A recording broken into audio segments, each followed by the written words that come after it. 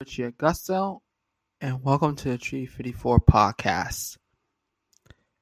Well, today we are reviewing an episode of AEW Dark, then as usual, on to AEW Dynamite.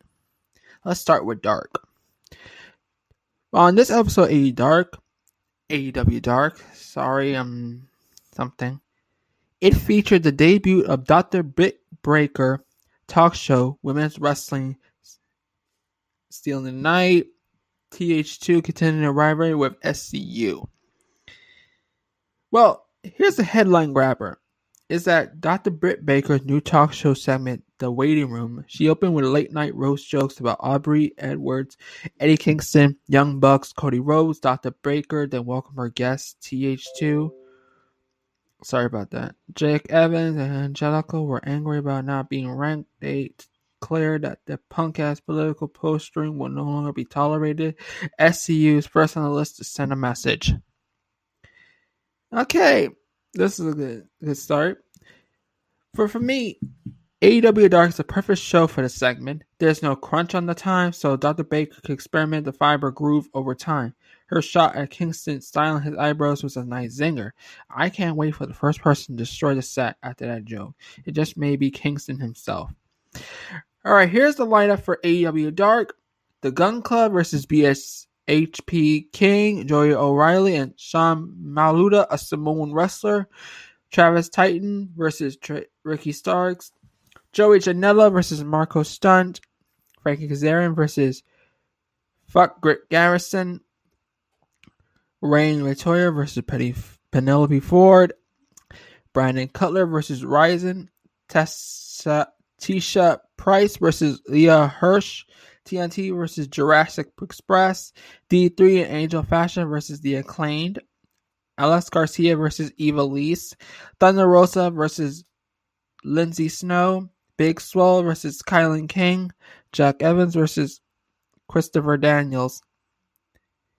These bouts all have high intensity to make an enjoyable view experience. I go with these contests if you don't want to watch the whole show.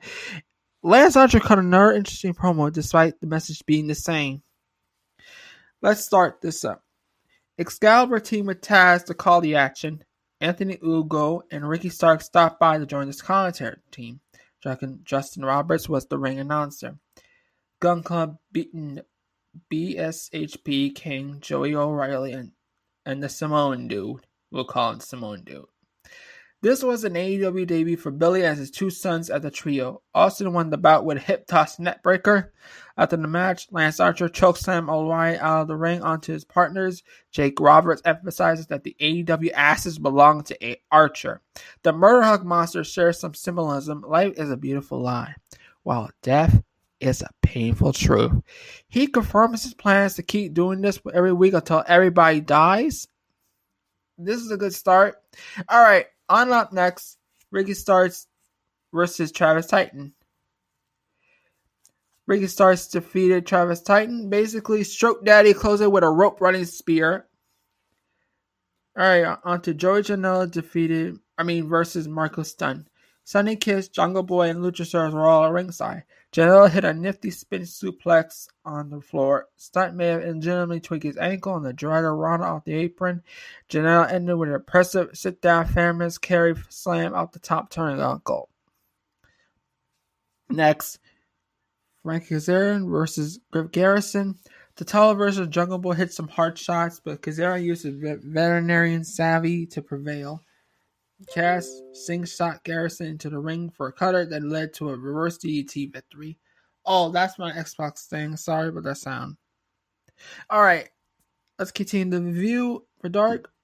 Penalty Ford versus Reign Victoria. Ford hit a big boot right from the start. She dominated most of the match, but Victoria shows heart by kicking out some as a strong move. Ford finished it with a pair of clotheslines and a bridging Fisherman suplex. Brandon Cutler defeated Ryzen. Cutler used a TPK to win his third bout in a row. Peter Avalon was a heckling Cutler from the front row while Ledger on a velvet bed and making a martini. We go with Leah Hirsch defeated Tisha Price. Hirsch was too powerful for Price to handle a German suplex and a German springboard moonsault were followed by an armbar for the submission win. Jurassic Express defeated TNT. Jungle Boy and Luchasaurus represented Jurassic Express. Marco Stunt was at ringside. The TNT brothers pulled a switcheroo in the ring to gain momentum. The referee failed to enforce any rules in the match. That's a problem. TNT was setting up a legal teamwork maneuver. Luchasaurus legally stormed in to chokeslam an opponent. They allowed Jungle Boy the opportunity to apply a STF Gable Grip choke. Submission win for the Jurassic Express. The Acclaim versus D3 Angle Fashion. Max Caster spit rhymes by whipping ass, cashing checks. The Acclaim backed up Caster's word by winning their third in a row. They used a suplex to a flying elbow combo to dispose of Fashion. They put down D3 to the top drop kick, torture rack slam, teamwork maneuver for the 1-2-3. Now we're on to Evilise versus Garcia. That match was at ringside. Garcia had no fear and took the action to Evilise. She had a nice run of backstab, multiple clotheslines, a 6-1-9, and a death over set time. Evilise came back with a chop to the throat, a flatliner, and a snap made into the head kick finisher. We had Thunder Rosa versus Lindsay Snow. Snow had the power advantage while Thunder had a intensity advantage. Thunder unleashed her fury with body shots and big back fists, then Thunder Driver to win. She was sending a message by regaining the NWA Women's Championship for Serena Deeb. Pretty Peter Avalon macked on the lady in his chauffeured ride. He tried to feed her corn nuts, then the driver kicked Avalon out for borrowing his passengers.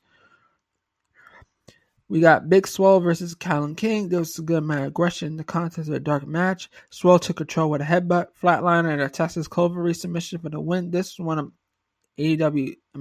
Swole's better matches in AEW. Darby Allin came out to goad Ricky Starks into a fight. Brian Cage joined Starks for the advantage. Cody ran out with a chair to even the odds. Team Taz fled.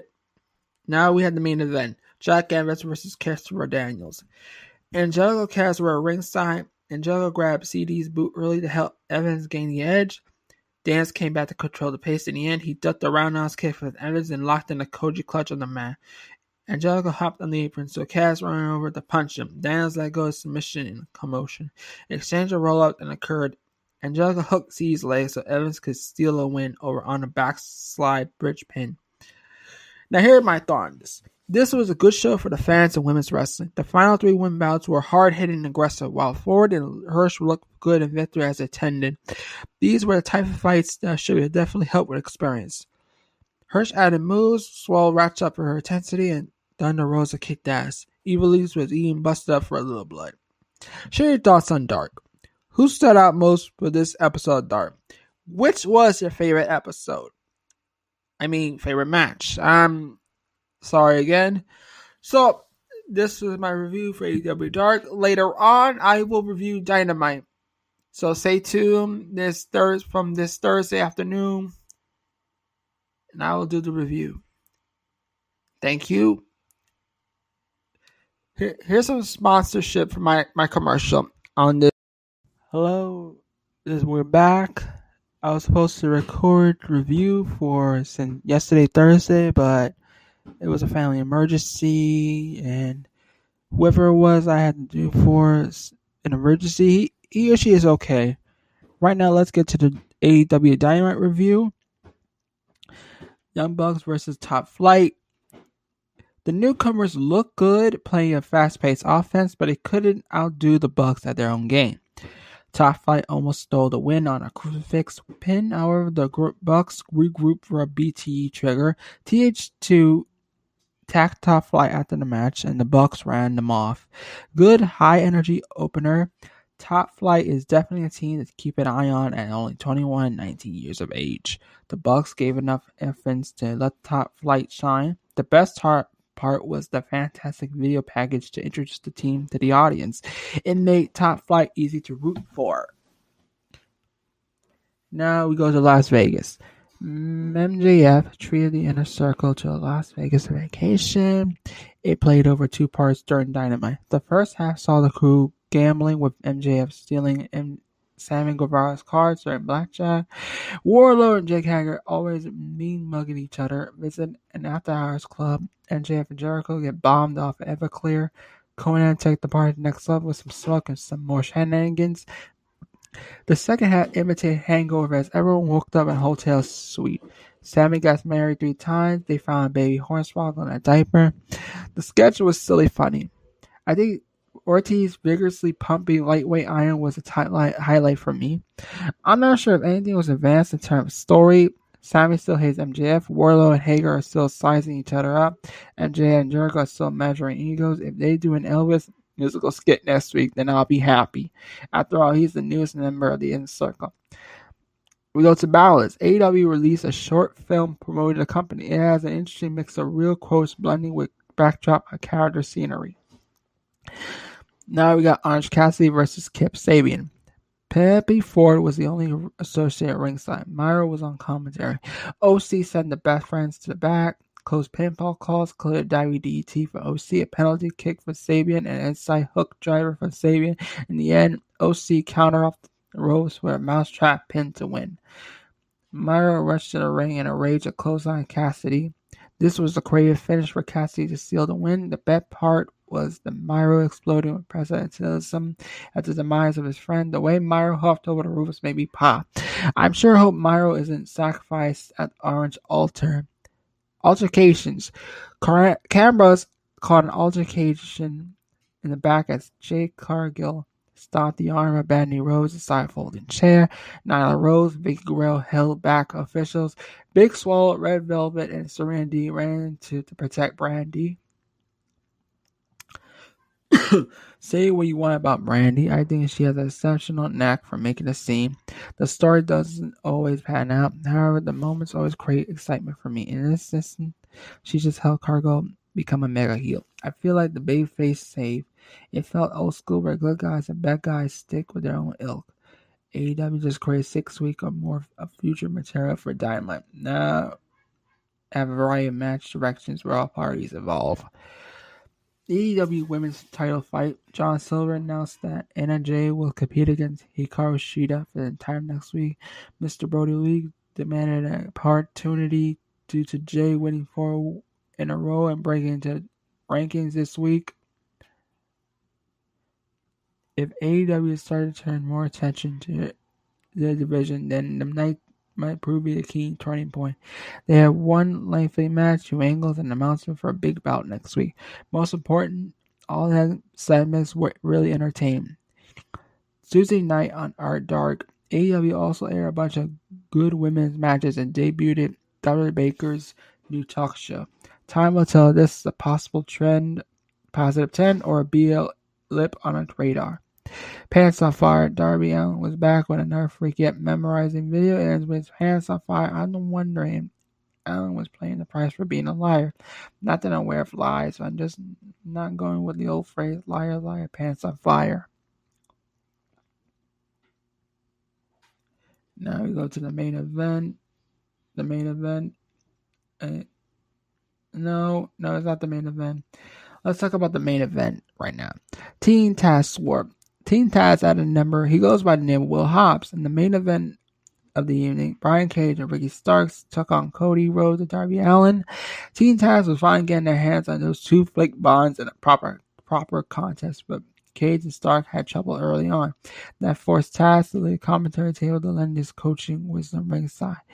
Taz provided the interference unseen by the referee's eyes, and Arn Anderson lost his cool, throw the chair into the ring, that earned Coach Arn an ejection. The match eventually broke down into big moves. Allin was pulled a surprising win by countering Cage's powerbomb into Yoshi's tonic. Starks barely made the save in time. The action continued with Crossroads when Cody to Starks, a discussed clothesline from Cage to Allin, and Cage slamming Cody hard for the final blow. Cage set up Allin for the drill call off the middle turnbuckle. What a maneuver. Cage covered Allin for the victory. One of the biggest questions coming into his battle, who would take the pin? Cody Cage were unlikely to go down as big stars. Allin was the newly crowned TNT champion that left Starks as the top candidate, but he needed to stay strong for its lightly title bout against Allin. That speaks how a match maintained the essence of unpredictability. Just by surprise, Allin took the loss. He did so on a powerful move that he didn't lose any luster on his status. Business picked up after the match. Team Taz put the boots to the opponents. Time for another say by Will Hobbs, or so he thought. He initially chased the AK to Starks for a chair. Hobbs then pick up FTN title, shockingly clobber Cody with it. That action successfully taking up Taz's offer to join the squad. This is a great surprise. It was one of the moments I had to see it to believe it. Hobbs is a good fit for Team Taz. He should thrive under Taz's tutelage. One thing that had me curious, who will replace Hobbs to have it backing of Allen and Cody? There's a large void to be filled, a giant void, if you will. Could it lead to Shaq making an appearance in a trios action before he tangles solo with Cody? The Mystery Attacker. Let's go to the Mystery Attacker. Now, this episode was supposed to have a contract signing for the December 2 World Title between Moxley and Kenny Omega. That did go as planned. During the show, Moxley cut a promo about the advice his father, John, was picked up at the police station. Papa Mox told his father, sons are good guys, no matter what happened. Moxley is the good guy. That advice stuck with Moxley through thick and thin in all these tough situations as champ. Mox confirmed that he will show Omega who's the best wrestler in the world. Oh, Moxley actually also announced that Renee Young is pregnant. Congratulations, I can't wait to see AEW's band Hooligans attend the Bay Shower.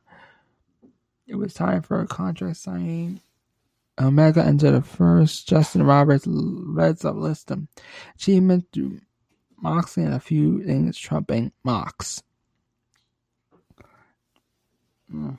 When it was time for Moxley's entrance, he never appeared.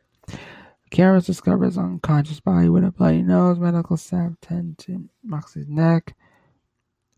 Margo was a bit befuddled, but not concerned. He signed a contract anyway, hoping that Moxley would show up on a scheduled day.